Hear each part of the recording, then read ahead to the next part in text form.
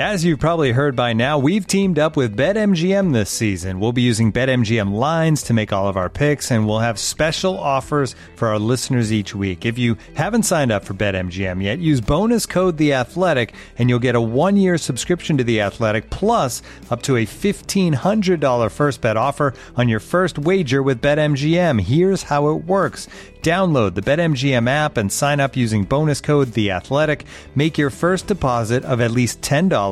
Place your first bet on any game and claim your voucher for a 1-year subscription to The Athletic. See BetMGM.com for terms. U.S. promotional offers not available in D.C., Mississippi, New York, Nevada, Ontario, or Puerto Rico. Gambling problem? Call 1-800-GAMBLER. Available in the U.S. Call 877-8-HOPE-NY or text HOPE-NY 467-369 in New York. Call 1-800-NEXT-STEP in Arizona. 1-800-327-5050 in Massachusetts. 1-800-BETS-OFF in Iowa. 1-800-270-7117 for confidential help in Michigan. 1-800-981-0023 in Puerto Rico. First bet offer for new customers only in partnership with Kansas Crossing Casino and Hotel.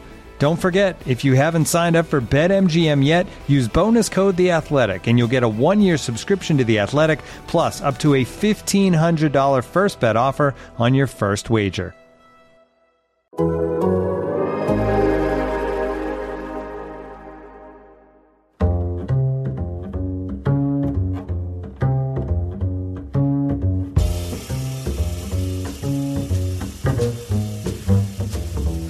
Welcome back to Allocation Disorder, first episode of 2021. I am Sam Stejskal, joined as always by Paul Tenorio, coming back from a little break over the holidays. World is still a crazy place. Who would have guessed? But we are both feeling a little bit rested and relaxed and ready to talk about Major League Soccer. The news does not stop. Paul, how are you doing, man? You enjoy the holidays? I'm good, man. I took your lead. I deleted Twitter from my phone for 2 weeks. I only got sucked into one tweet anyways that was sent to me by somebody and forced me to pay attention to things I didn't want to pay attention to.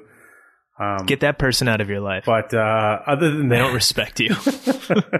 Other than that, man, it was good to get away. But it is good to be back here talking MLS with you and, hopefully setting up a year where Allocation Disorder can actually go into some of the allocation disorder-y things that we like to talk about. Wasn't a ton of roster stuff last year, Sam, was there? But there might be this year.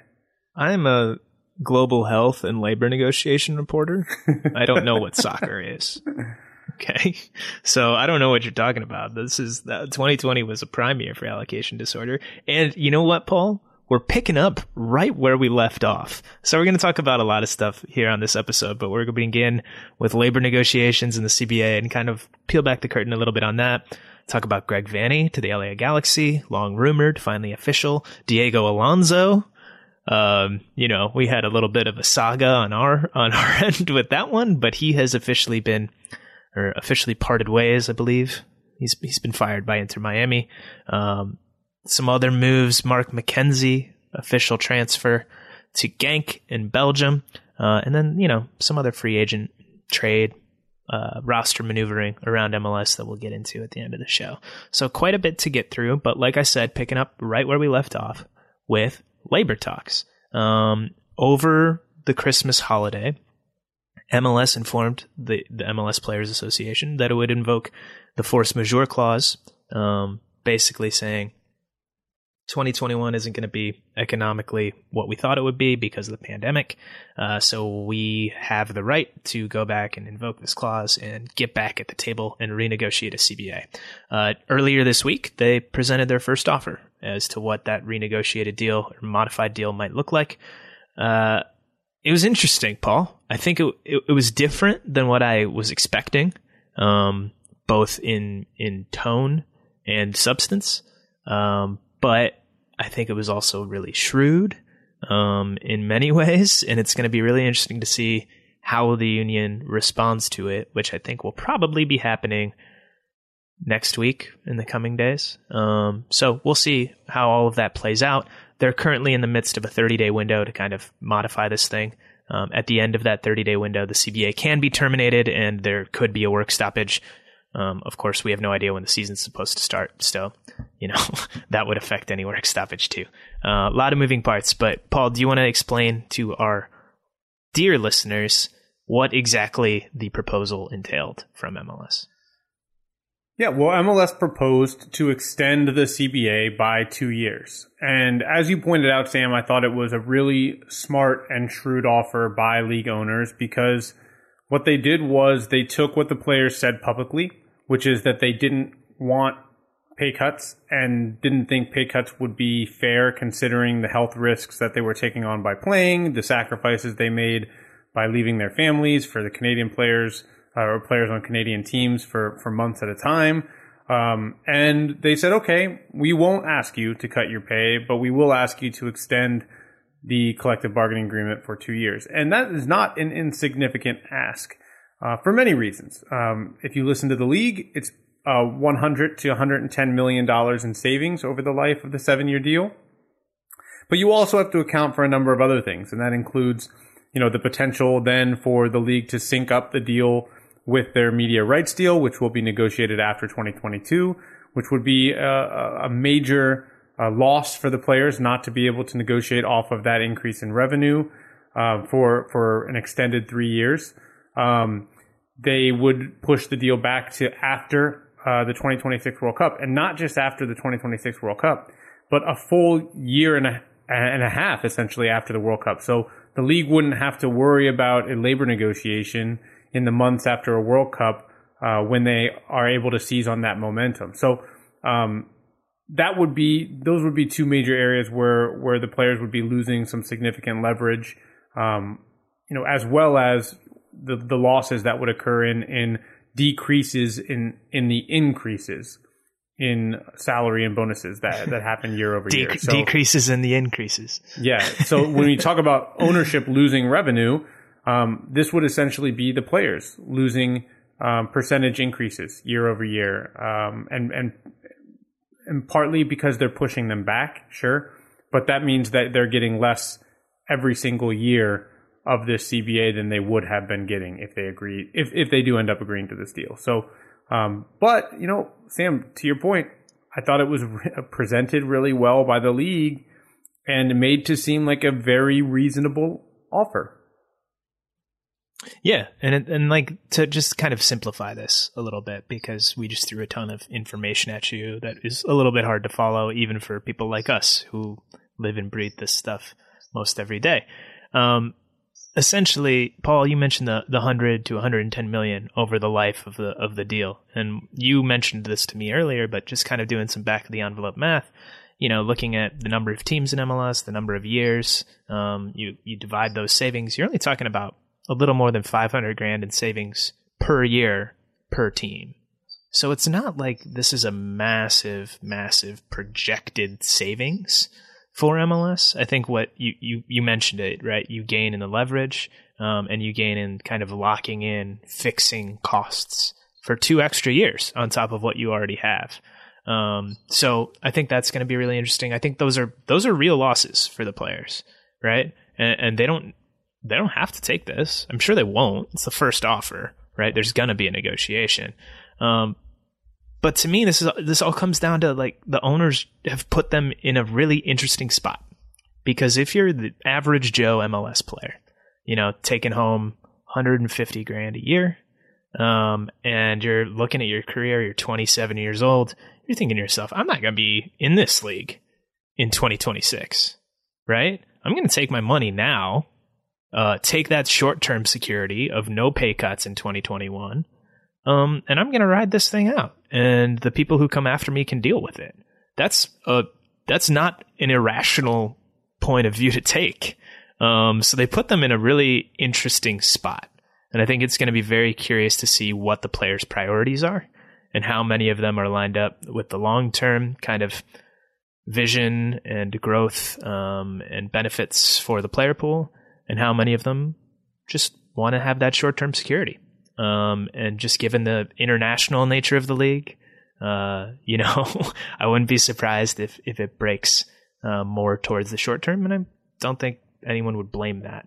If that's what happens. And Sam, I think it's more than just the international nature of the league. I think it's also partly the nature of professional sports, right? A lot of the players in this league, aren't going to have careers that go through 2024, 2025, right? I mean, realistically, the number of professionals that make it to 5 years of play in MLS is a smaller percentage. And you can actually see that small percentage if you look at free agency and the restrictions that are put in there, right? The players who come up out of their contract with the requisite age requirements and experience requirements. So, that's what you're fighting against. And if you're the union of selling the importance of those long-term gains. And I think, we should also point out, when you talk about CBA negotiations, we just went through this is the third one of the last year. But if you look at the first one, the original negotiation in 2020, you look at the gains that were made, not just percentage-wise in the increase in salary and bonuses, but in the gains in free agency and in revenue share and all of those other areas where the players were able to push their benefits. And that's what you'd be delaying as well. And that's really important for the player pool, is to have these moments to go into CBA negotiations and to bargain for better free agency and to significant leaps. Yeah, exactly. So you'd be delaying that by essentially 3 years from what the original terms of this deal were. Because remember, the CBA was already pushed back by 1 year in the negotiation before MLS is back. So I think one easy way to say this, Sam, when we talk about evaluating this offer from the league is there is zero chance the players would have signed a CBA agreement that extended through 2027 if that was the negotiation back in last January and February. So it would be a significant gain by the owners to be able to extend the life of this CBA that far out into the future. And yep, realistically, I think that $100 to $110 million figure is probably the least important part of this negotiation when it comes to what those extra 2 years would mean and would be for the players and for the owners. Yeah, I have a question for you, and at the risk of maybe oversimplifying things a little bit here. But, the whole reason for a force majeure clause, in theory, is to basically say, okay, if an act of God, aka a pandemic, occurs and forces huge economic losses, then we can go back to the table and renegotiate. I don't think anyone's going to argue that the pandemic isn't causing significant economic losses for MLS or the teams. You might argue about the degree, but you're not going to argue that it's hurting. But with that being said, when you talk about, saving $550,000 per team per year, doesn't that take the teeth out of the argument that, hey, we need to come back to the table because we need to really get through this year? What do you make of that dynamic from the ownership side of the argument? Yeah, it's kind of it's a dilemma for the owners, right? Because on one hand, they're saying, we need to invoke force majeure because we cannot afford to take the losses that we took in 2020, in 2021, right? And then the other hand, they're saying, actually, we can afford to take the losses on the front end, but we need the benefit on the back end to make it worth it. That's literally the two arguments that are being made together right now by the owners. And so it does present a really interesting problem about whether or not they can and should be, whether they should be invoking force majeure, or whether they're using the pandemic to renegotiate a CBA agreement for the benefit to restructure essentially the way this league is run by renegotiating the CBA agreement and extending another 2 years. So I think it really does put that into perspective. This is a very difficult argument for the owners, in my opinion, to be making. But when you talk to people around the league, they do say, look, we did experience significant losses. This is something that needs to be addressed. This isn't something that's sustainable. And you then have to remind yourself, but these owners are saying it is something that they can withstand, right? These owners are saying, sure, we can withstand this. We just want a long-term benefit in order for you to be motivated. They just want something back in return. Right. And so, for me, the question becomes, is this enough for the owners to actually lock out players, right? Like, are they willing to say, no, we need this $100 to $110 million of savings, the way they frame it, and if we don't get it, we're gonna lock you guys out. Maybe they do from March until May, which wouldn't really matter and would probably be what a lot of people think is going to be the delay for the start of the season anyway. But beyond that, it gets a little dicey. It gets a little dicey when you start doing that math. Yeah, that's the cost benefit analysis, right? And that's something that people a lot smarter than the two of us are working on right now, I'm sure. But no, it is interesting. And you mentioned sort of the start date. And the league has been pretty insistent that they're looking to start in March. I think at this point that there's no chance, I'm pretty comfortable saying. Certainly not in early March, maybe late March. That's still on the table. But early March seems completely unrealistic. I think at this point, that stance is more of a negotiating tactic, right? Because it's pretty hard to threaten a lockout if the season isn't going to start until late April or May, right? And that time horizon is extended. You have to have that early March kind of end of the rope to sort of create some urgency at that table from the player side. Oh, I don't know if you guys heard Lyle. He's very passionate about CBA negotiations. He's the world's foremost dog on labor talks. Anyway, but that start date's going to be interesting. The people that I've been speaking to at the club level have sort of reiterated to me this week that they haven't had any communication from the league about when that might be happening. If it was to start in the first weekend of March, preseason would be opening here in a couple of weeks. So that just kind of gives you an idea. Remains to be seen when it's going to begin. I don't think it's going to start on time, certainly. And by the way, you mentioned preseason starting in a couple of weeks. Like, coaches are saying, is preseason starting in a couple of weeks or not? Like, it's very much not known. Yeah, no one knows. No one knows. And so teams are making and the thing about preseason is some teams, if you're the Galaxy, right? Or LAFC, and you're okay, preseason, you get a 10 days notice on preseason. That's fine. You can just train at your own facility. No big deal, right? You just bring the guys in. No problem. If you're Minnesota, or Montreal, and some of these northern cold weather teams have indoor facilities that they can use, but not all of them do.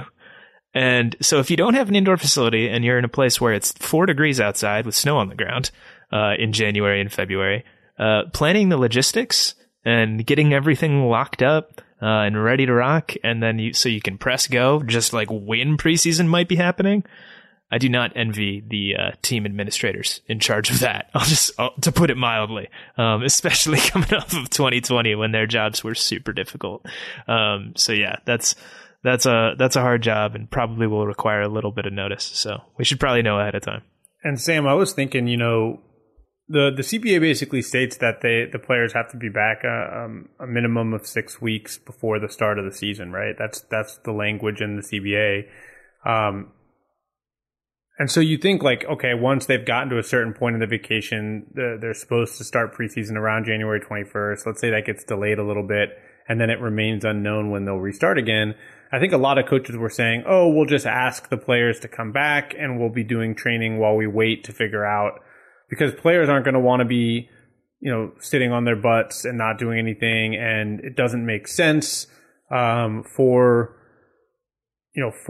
the teams and the improvement of the players in the league and to not be doing anything. So, we'll just bring them back into training and we'll just have training camp and a extended preseason while we figure out when we're going to play again. You put that now up against labor negotiation. I don't think the players are going to be coming in to train with a potential lockout hanging over their heads. So, just a lot of interesting things to watch going into this preseason start date, whenever it may be. No shortage of stories, for sure. This episode is brought to you by Michelob Ultra, the official beer sponsor of the NBA. Want to get closer to the game than ever before? Michelob Ultra Courtside is giving fans the chance to win exclusive NBA prizes and experiences like official gear, courtside seats to an NBA game, and more. Head over to MichelobUltra.com/courtside to learn more. Looking for an assist with your credit card but can't get a hold of anyone? Luckily, with 24/7 US-based live customer service from Discover, everyone has the option to talk to a real person anytime, day or night. Yep, you heard that right. You can talk to a real human in customer service at any time. Sounds like a real game changer if you ask us. Make the right call and get the service you deserve with Discover. Limitations apply. See terms at discover.com/creditcard. Speaking of news, by the way, we've had a couple of coaching decisions this week.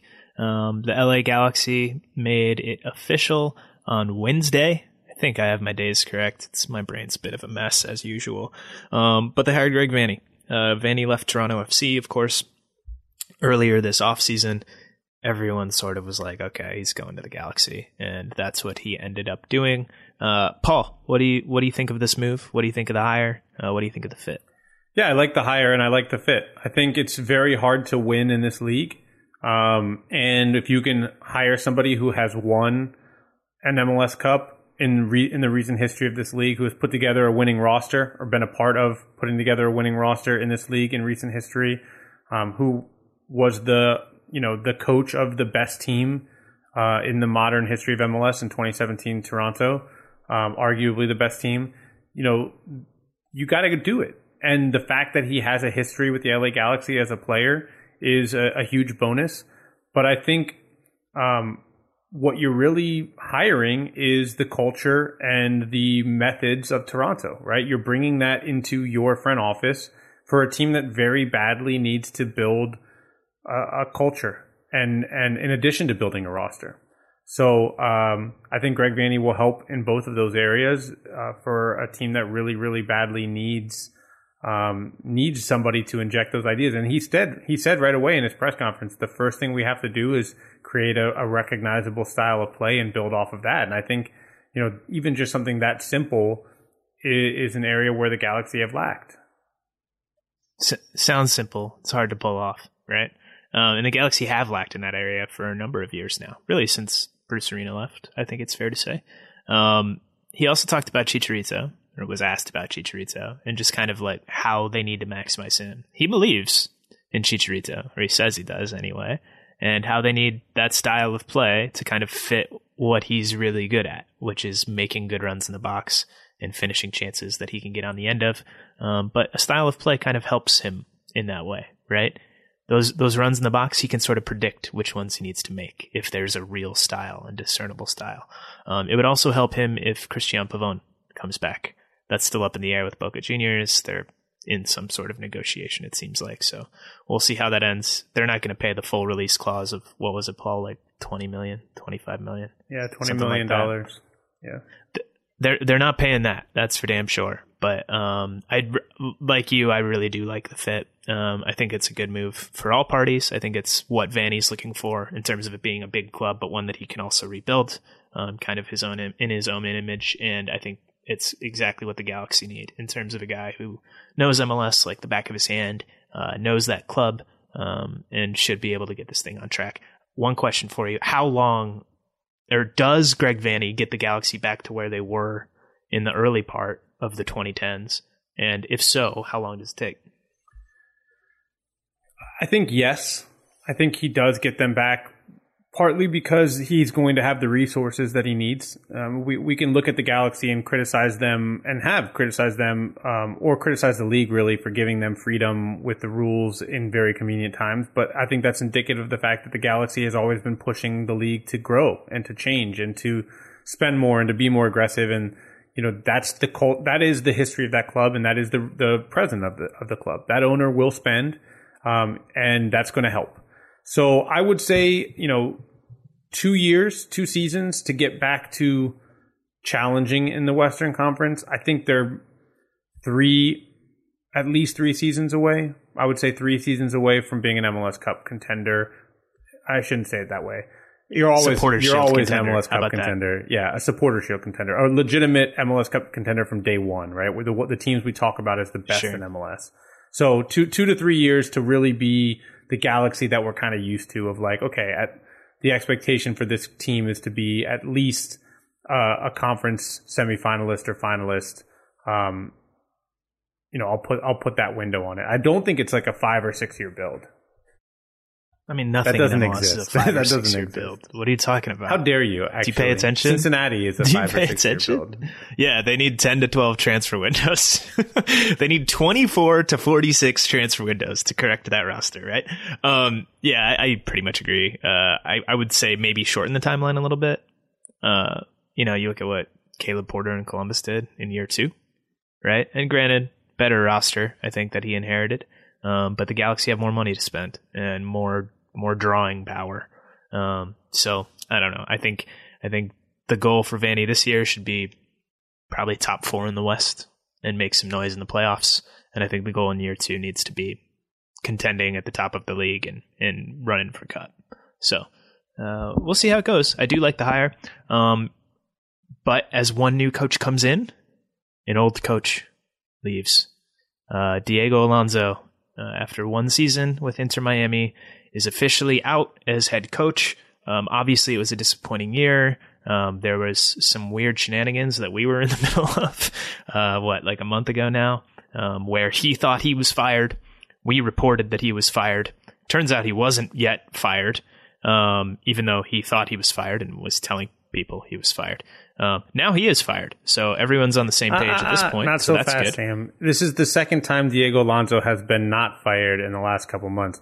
Last month he was parted ways. Last month he Are was we saying not parted fired, ways? and this month he mutually parted ways. It was not. All right, So he was fired. He was not fired. He was fired, and he got a buyout. That's what that means. All right, we're just cutting through the nonsense here on this show. He was fired. So he's gone. Phil Neville might be coming in from the England women's national team as head coach. Those are the reports, I think, from The Athletic. Got on that report train. Not first, but our colleagues over in the UK. So there's substance to that. He goes way back with David Beckham. Of course, and Miami is now looking for a new head coach, a new sporting director, and a new chief business officer. So year 1, they are making like 2017 Orlando City look like the 2013 San Antonio Spurs. This is such a mess. Like, I can't believe how bad it is. Like, how ridiculously, I think, inept year 1 went, and how just like blowing it up completely. And I don't know, like, what are they going to do? Are Neville and Beckham just going to sign like a bunch of like League One and Championship guys for like $800 to $1 million a year? Like, where is this going? I don't get it. Why are they bad? Yeah, I mean, it's very interesting. I don't think that you have to go much beyond the surface level to see that Beckham is grabbing more control of this club. You look at some of the signings that happened late in the year, guys that, relationships that he had with Juventus helped, we are to assume, helped to bring in a guy like Blaise Matuidi for targeted allocation money. Then Higuain came in. Certainly, both of those players are a vast departure from the first round of signings, which were young DP and TAM level players, neither of whom worked out or certainly didn't work out in their first season. But I think the strategy shifted. And now, obviously, the strategy shift translated into a front office shift. Paul McDonough being out, the head coach being out, Diego Alonso, and David Beckham. If Phil Neville's hired, or the fact that Phil Neville is in discussions with Inter Miami is a pretty good indication of the person who's making the decisions in the sporting department right now. And so, what are you discounting? Are you discounting the long relationship between Jorge Mas and Phil Neville here? Yeah, I absolutely am discounting that very long documented relationship of their years in the academy at Manchester United together, and on and on and on. But I think you're right. I think what will be most interesting is that we have seen it kind of devolve into this mess, and I'm interested to see where it goes from here. Do they go with a more European direction? Right? Whereas in the first year, it seemed like they were going with more of a South American direction. We've seen teams who undervalue the talent in MLS and underrate the talent of the league, the difficulty of the league. Colorado Rapids and Anthony Hudson probably being the best example of that, and signing multiple championship players who contributed to one of the worst teams in MLS history. We saw it in San Jose when Jesse Fiorinelli was first hired, and he went and signed players who were well below the level of Major League Soccer and the struggle that happened there. So when GMs or sporting directors tend to rate MLS lower than the leagues with which they're familiar, there are problems there. Now, the flip side of that is Colorado and San Jose, didn't have a ton of money to work with. Miami does. So if it's going to be more Higuaíns and Matuidis, maybe the problem is the age of the group. If it's going to be high-level big-name players, we'll see what age they are and where they are in their career. If it's going to be Phil Neville bringing over players he knows from England, it'll depend if they're Premier League players or Championship players, and then we'll see. But I'm very intrigued just overall to find out where this is going.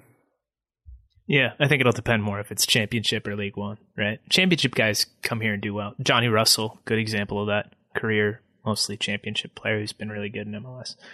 League One's a little bit more hit and miss, as you might expect.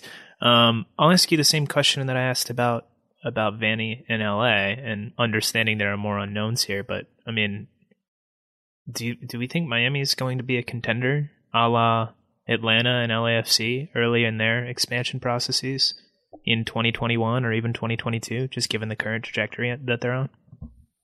No, but you have to wait and see who they hire as the coach. If it's Phil Neville, I don't think that's I don't think it's a great direction. And I think, what I think is that they could still be NYCFC, but it's about what they do next, these next couple steps. NYCFC made a major coaching change, a change in philosophy, after year 1 and into 2 and 3 when contracts started to come up. And Patrick Vieira was hired, and he did a fantastic job in kind of overseeing that transition. Miami's making the same type of major changes, but it feels a little bit more Orlando and a little bit less NYCFC. And so right now, I think that they're on a Orlando City trajectory where we're talking about them in 4 and 5 years as, what Orlando and Toronto FC were before them. I don't know, Sam, do you see it differently? No, not really. I think, like you said, we do have to wait and see who the coach is. But if I had to guess what path Miami is headed down, it's not a good one. I don't expect them to be anywhere near what the initial expectations were for a while. Maybe they'll prove me wrong. I kind of hope they do. I think that could be a really cool market if they do it right. And, obviously the fans weren't able to enjoy it this year. So what if they sign Messi? Messi has said he wants to come to MLS. He said it in an interview on the record. If they sign Messi in 2 years, so 2022. Yeah, then it would be all right. What do you think? Do they win right away if they sign Messi? Yeah, Messi would score 7 million goals if they signed him. I think that would be okay. They could put you or me in goal or at center back, and they would win games. I'm excited to see Phil Neville coaching Messi. I'm excited to see Phil Neville coaching Leandro Gonzalez Perez. If he gets hired, we'll see. I think that's the expectation. Moving on past expectations and into concrete official things, Mark McKenzie of the Philadelphia Union. Well, he's no longer of the Philadelphia Union. He was sold officially this week to Belgian club Genk, or I'm probably butchering that pronunciation. I apologize. For $5+ million. I believe it's the third biggest fee in Genk's history that they've ever paid for a player. Kind of indicative of where MLS seems to be heading in terms of perception in Euro leagues. And I was talking to somebody about this the other day, a scout, and he mentioned to me this buy makes sense for a club like that, even at that price, just because you really know what you're getting with McKenzie. It's a high floor, maybe middle kind of ceiling player who you might be able to move on for a profit at some point, still a young center back. And he joins Brendan Aronson in moving from Philadelphia over to Europe this winter. Paul, any thoughts on that transfer and kind of what it means for Philly, what it means for MLS? Yeah, I think this is an incredibly exciting time if you're a follower of MLS, if you're involved in MLS, because what we're seeing is the perception around the league starting to change internationally. There is now a belief that you can go and find good young players in Major League Soccer for decent prices, and even for expensive prices. Because of the success of American players in the Champions League and with Champions League level teams, there is now a belief, hey, we should go and take advantage of that. And there are more MLS teams who are playing younger players, right? So all of that comes together into a place where teams like Philadelphia and FC Dallas, who have been committed to developing and playing homegrowns, are starting to capitalize on that. Brian Reynolds being connected with clubs like Juventus and Roma for $10 million after half a season in this league is really crazy. It's crazy, and yet for me, it's incredibly exciting. And I think, to even add another layer on top of this, I'm kind of, Sam, you and I have been talking a lot about, I don't want to say working on a story, because it's really working on multiple stories about the evolution of the transfer market in this country. But even the new rules after Brexit benefit Major League Soccer in the sense of that these points should be easier to gain for American players who are in the national team pool. And thus can potentially sign in England. And as English teams go more and more toward the Manchester City route and buy clubs in Belgium and other countries so that they can still have somewhere to buy young prospects from the continent, American players are going to benefit from that too. So, man, I just think this is like a potentially transformational time in the history of the sport in this country. And we already knew that, right, Sam? But I think the transfer market is now showing that, in addition to the Christian Pulisic's, Weston McKennie, Serginho Dest's, Gio Reyna's of the kind of high-end profile national team stuff. Yeah, and I think we talked a little bit about this on the last show, but without those guys that you just mentioned, with the exception of Dest, I guess, but without those guys that grew up in the States or grew up in Canada, in the case of Alphonso Davies and Jonathan David, who are having success in Europe, even if they never played a second in MLS, even if they left the league for free. Kyle Larin, it's leading scorer in Turkey right now. Yeah, there you go. So it's a point where these European clubs, they can look at that player and say, that's a data point that we can benchmark against, right? So if Juventus is looking at Brian Reynolds, well, they can just, look on their own in their own locker room, out on their own training field, and out in their own games, and say, oh, Weston McKennie came from that same academy, right? So they can have a little bit more security in what they're buying. I still think that's a crazy fee for somebody, who has the level of experience that Reynolds does, or the lack of experience that Reynolds does. But it could be something that's transformational. There is some risk involved, though, from an MLS perspective for a deal like that, right? And this is something that got pointed out to me by that same scout the other day. And it's, if he goes for $10 million to one of these big clubs in Italy, right, and he bombs, right, well, then it could have a negative effect on future transfers from MLS to Europe. So I think it's important for us, as like we talk about this stuff, to not get, I guess, overwhelmed by potential trends, and look at these as like, individual case by case things that are affected by a broader market, but aren't necessarily there are individual unique characteristics to all of them that are in play as well. I mean, the hope, right, is that these individual data points start to trend, right? And there may be points that fall off of that general line on the negative side. There may be points like Gio Reyna that go way above on the positive side, or Alphonso Davies. Or Pulisic. But you hope that line just continues to trend, that enough of the data points show this is valuable. There's value here. There's value here. There's value here. And even somebody like Alphonso Davies, I remember having a conversation with, somebody on the European side of things in regards to Alphonso Davies and his valuation in the European market, who said Bayern Munich was crazy to spend that much money. Yeah. That was way above what Alphonso Davies was worth, and that the fact that Bayern spent that was just nuts. And most people didn't think he would play for Bayern, right? I was one of those people. Like, before he got moved to left back, most people didn't think he was going to play on that team. Yeah. I mean, same with Zach Steffen, right? Who, You know, a lot of people said he will never play for Manchester City. And, you know, he very quickly became the number 2 at Man City and now has taken advantage of, you know, unfortunately a COVID positive situation with Ederson and stepped into the lineup. He's played League Cup games. He's played Champions League games. And, you know, if he continues to perform, I'm just saying as an example, of course he's a backup, but the value can be there for Manchester City, right? To them, $10 million, first of all, is nothing. And second of all, if Zach Steffen performs well for one season in that role and gets 15 games, you know, he has more value on the transfer market than what they paid for him at Columbus. Right? Was it even 10 million? I can't remember. It was $10 million. It was like 7. It was 8.5 million that could, 7.5 that could rise as high as $10 million, depending on bonuses that were hit. But the point being just that those opportunities are those data points are there. Players are outperforming them already, expectations.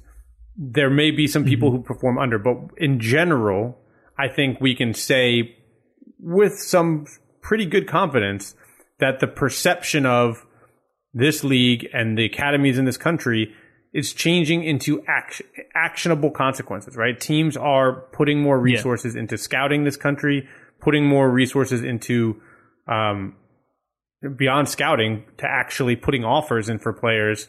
I can say 3 years ago, Mark McKenzie probably does not go for as much money as he did this year. I don't think that. No. I don't think that's any question, right? No chance. And maybe the Red Bulls were right. I gave them hell for valuing. I think what did they put, like a $10 million valuation on Aaron Long? Yeah, something like that. 10 or 15. Maybe they were right. At 15 they weren't right, but 10 maybe they were right.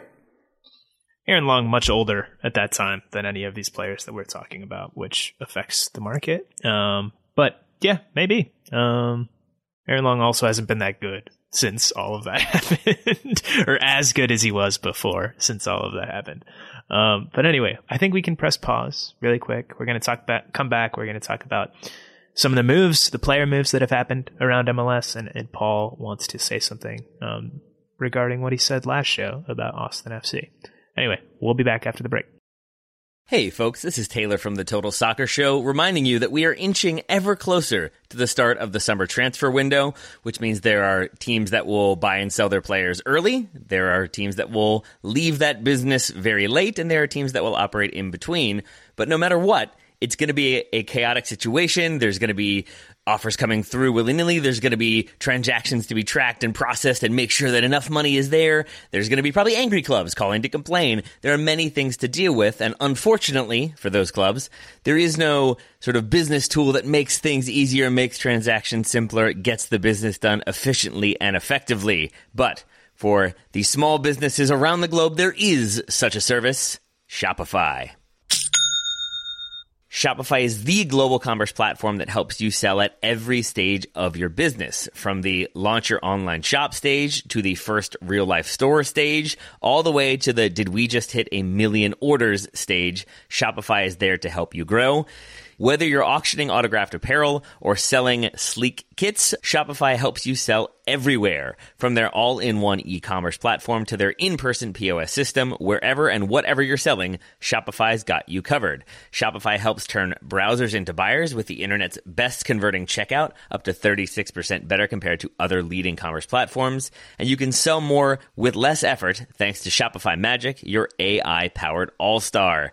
And I really appreciate that about Shopify. No matter how big you are, no matter how fast you want to grow, Shopify gives you everything you need to take control and take your business to the next level. Shopify powers 10% of all e-commerce in the United States, and Shopify's the global force behind Allbirds, Rothy's, Brooklinen, and millions of other entrepreneurs of every size across 175 countries. That's as many countries as will be selling players in the transfer window this summer. Plus, Shopify's extensive help resources are there to support your success every step of the way, because businesses that grow with Shopify. Sign up for a $1 per month trial period at shopify.com/TSS, all lowercase. Go to shopify.com/TSS now to grow your business no matter what stage you're in. Shopify.com/TSS. This episode is brought to you by Michelob Ultra, the official beer sponsor of the NBA. Want to get closer to the game than ever before? Michelob Ultra Courtside is giving fans the chance to win exclusive NBA prizes and experiences like official gear, courtside seats to an NBA game, and more. Head over to MichelobUltra.com/courtside to learn more. All right, we are back, and I thought I would kind of start off this last segment going back, like you said, Sam, to something I said in our last episode, the last episode of 2020, something that did pull me out of vacation mode and onto the pages of Reddit, which is something you always know means that something good has happened, right? Basically what I said last time was that I was uncomfortable with the Spanglish marketing scheme or design of Austin FC. You know, they say Verde, the Verde van, they say all sorts of stuff, and I just felt that it wasn't genuine.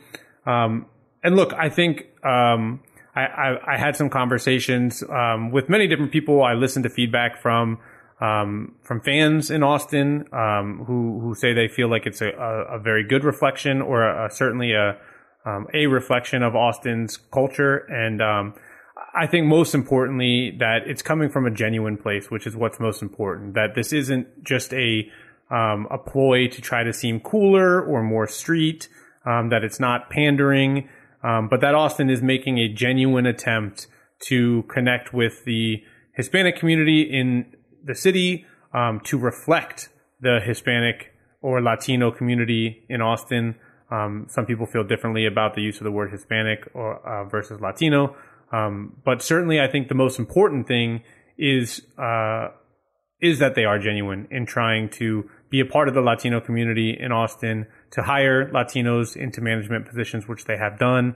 And so whatever way the ad campaign makes you feel or makes me feel is one thing, but I should point out, and Sam, you wrote about this in your story, that they have shown through actions a commitment to hiring Latinos as a part of the franchise and in consequential positions, and I hope that they continue to take a genuine approach to connecting with that community. And I will also say, somebody did make a good point online that I had to agree with, which is I would be equally critical, maybe more critical of Austin if they did nothing to incorporate any type of Spanish or recognition of the Latino community in Austin.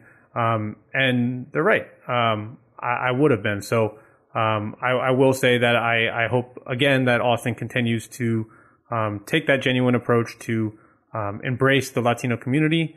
Yeah, that's it.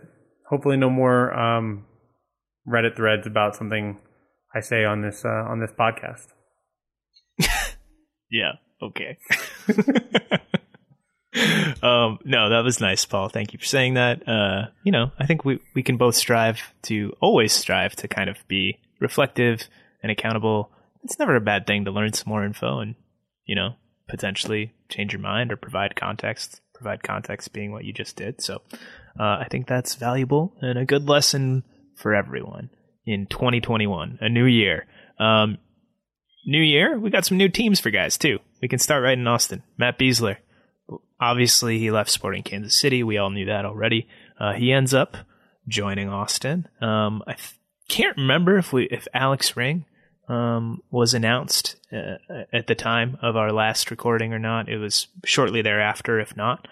So that roster is coming together.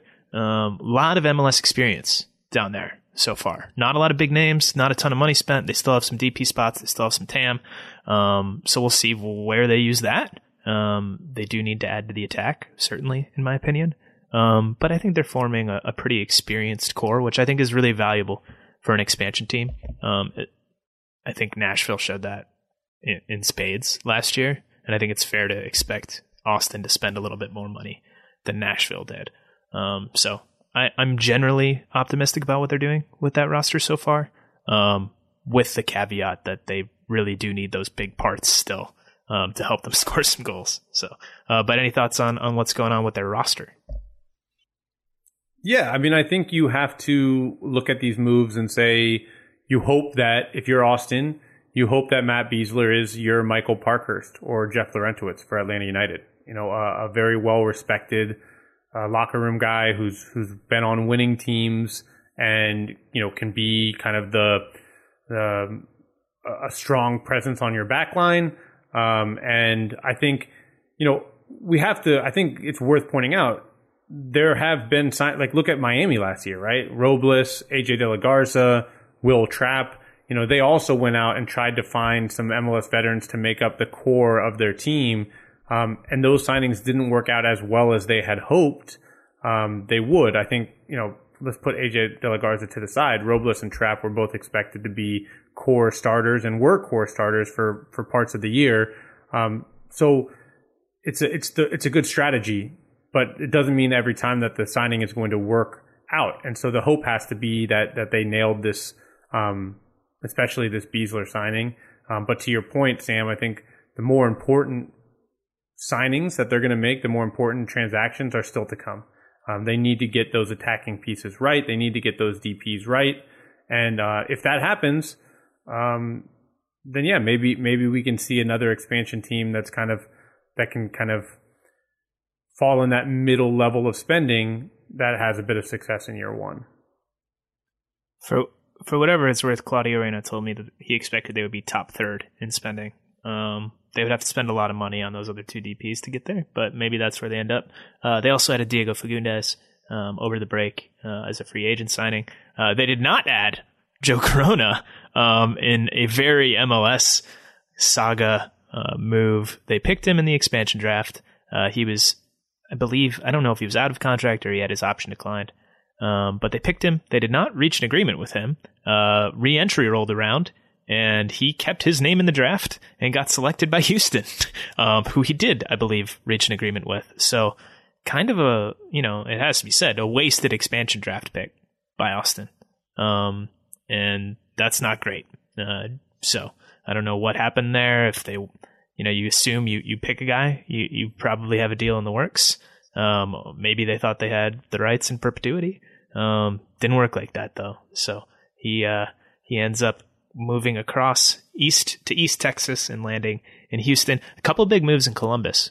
Kevin Molino signing, leaving Minnesota to join the Crew, and Bradley Wright Phillips leaving LAFC after one season out on the West Coast to join the Black and Gold, and the other Black and Gold, the defending champs.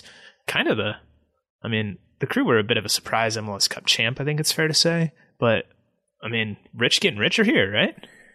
Yeah, I think you really have to like both of these moves if you're a Columbus fan. One, Kevin Molino is a really, really good player who you just signed for relatively cheap when you look on the international market. To get a guy like Kevin Molino for $700,000 on a free transfer, or we assume, it's around $700,000 is the max that he could make in free agency. So yeah, about $700,000 on a free transfer, pretty darn good signing. His production, by the way, is insane. Yeah. Like on a per minute level, he's dealt with a couple of ACL tears in his career, so he's missed a lot of chunks of time. But I was just looking at his stats yesterday, and the per minute numbers for both goals and assists are ridiculous for somebody who's not even a forward. It doesn't surprise me, if only because I'm, I guess, probably a little bit biased in that I was in Orlando to watch his USL MVP season in 2014, and then get to know him a little bit early in 2015 before that first ACL tear. And I remember one of the first impressions I had of him was Kaká telling me that he thought Kevin Molino could go play for AC Milan. That's how highly Kaká rated Kevin Molino after a preseason of 2015. And everyone kind of remembers the moment where Kaká scored the goal after Molino's ACL injury and ran to the sideline and put on Kevin's jersey. Just very, very highly respected. And yeah, it's been really unfortunate that he had the two ACLs, because I do think he has been capable of this level of play whenever he's healthy. So really smart signing. And also BWP, we have to point out, this is just planning from Columbus, right? This is an incredibly busy 2021 where there are going to be a ton of international soccer games. Gyasi Zardes is a key part of Greg Berhalter's plans for the senior national team. They were going to need a striker who could play consistent minutes when Zardes is gone. And BWP is that guy. They don't need him to be the regular starter. They just need him to step into the lineup when Zardes is gone. It's a very, very smart move, I think. I think, first of all, I agree on Wright Phillips. I agree on what you said about Molino, but I would add that dynamic that you just talked about with BWP is in play with Molino as well, right? Because you think about the wingers that they have in Columbus. You have Pedro Santos, right? You have Luis Diaz and you have Derek Etienne. Etienne and Diaz could both miss significant time with international duty with Haiti and Costa Rica, respectively, this year, in theory. Molino could as well with Trinidad, potentially. But Molino, historically, because of his injury history, he's not really a guy you want to have to count on to start every single game. They don't have to, right? And it's good cover. Caleb Porter likes to play with one fast winger who can stretch the field and another one who can come inside. Molino is more in that second mold, along with Pedro Santos. And, both of those guys can play inside too. So if Zelarayan misses time, which he did this year, they have two really capable options in that spot as well. So I just really like kind of the options that they have. It's going to be some tough decisions on the 11 for Porter, but those are the kind of good problems that coaches love having. So solid roster building, smart, kind of lower cost, but really, I think should be really effective moves. I do want to ask, I was surprised Minnesota let him go or let him out of their grasp. What do you make of that? I've got to try to think about what I know on the record and what I don't know on the. So look, I think here's the thing with MLS free agencies, there are still limits on how much money players can make if they leave their teams. So Kevin Molino had a cap in what he could make outside of Minnesota. He didn't have a cap on what he could make in Minnesota, as long as they made that offer before the day of re-entry draft phase 2. And Adrian Heath went on the record and said that they offered him the max that he could make in America, which is not or in MLS. True, right? So what that is a sort of a manipulation. The max he could make. So basically, what we see here is that they offered him what he could make elsewhere, and essentially, maybe a little bit more, I would guess, than what he would be offered in Columbus or another team. And Kevin Molino thought, I deserve more than that. If you guys can offer me infinity, excuse me, above, man, I'm falling apart Infinity here. And beyond. Above what anyone else can make, and you make me the minimum offer above what everyone else can make, then maybe you don't rate me as highly as you should, considering my production. And maybe that means I'm going to go somewhere else. And that's essentially what it seems happened, is that Minnesota made him an offer that they felt was competitive with what he could get anywhere else in Major League Soccer, and that, he would stay to take that maximum or slight maximum above what anyone else could pay him. And instead he said, no, I'll take slightly less to go to a team that's making me an offer of what is actually the most that they can offer me. Yeah, I think it's a shame if you're a Minnesota fan, because you saw what Molino and Reynoso could do in the playoffs together. Those guys were cooking on a unreal level there for a couple of games. And now that partnership is broken up. So interesting to see what the Loons do to potentially replace him. Other moves that are happening around the league. New England made a couple of signings. AJ De La Garza, Ima Boateng, both reuniting. A couple of old Galaxy boys reuniting with Bruce up in Boston. And then I think kind of the big non-player outstanding item is that here we are recording on Thursday, January 7th. Tomorrow, Friday, January 8th, MLS will take over the sale process of Real Salt Lake from Deloy Hansen, unless some deal gets worked out by Deloy and a potential buyer at the 11th hour. So that, I expect that'll change the dynamic of everything going on with that sale and how many parties are in and involved. So we'll see. We'll see where that goes. Ryan Smith, billionaire Utah who just bought the Jazz, he went on Adrian Wojnarowski's podcast the other day and mentioned that, he approached the Miller family, the previous owners of the Jazz, to say, hey, do you want to go in on RSL with me? They said no. He said, well, what if we teamed it up with the Jazz and RSL? And they were like, if we're selling part of the Jazz, we're going to sell the whole deal. And he was like, that's an option? And then this is kind of an amazing story, actually. I'll just tell it in full. And they said, yeah. And he pulled up the Forbes valuation on his phone of the Jazz and said, looked at it, said, here's my offer. And that was that. That was how he bought the Utah Jazz, which is crazy. I reported, I think with Chris Camrani a month or two ago, that he was interested after buying the Jazz. He was still interested in RSL, but that was a month or two ago. I don't know if that's still true or not. So we'll see. We'll see where it goes. But definitely a lot of uncertainty and a lot of things to work out in Salt Lake as they head into the new year. Paul, anything else you wanna cover? Did we touch all the bases? Anything else we got to hit on? I think so. I think we should end this first episode of 2021 before anything else bad happens. Bad things are always happening. Listen to Allocation Disorder. Eat at Arby's.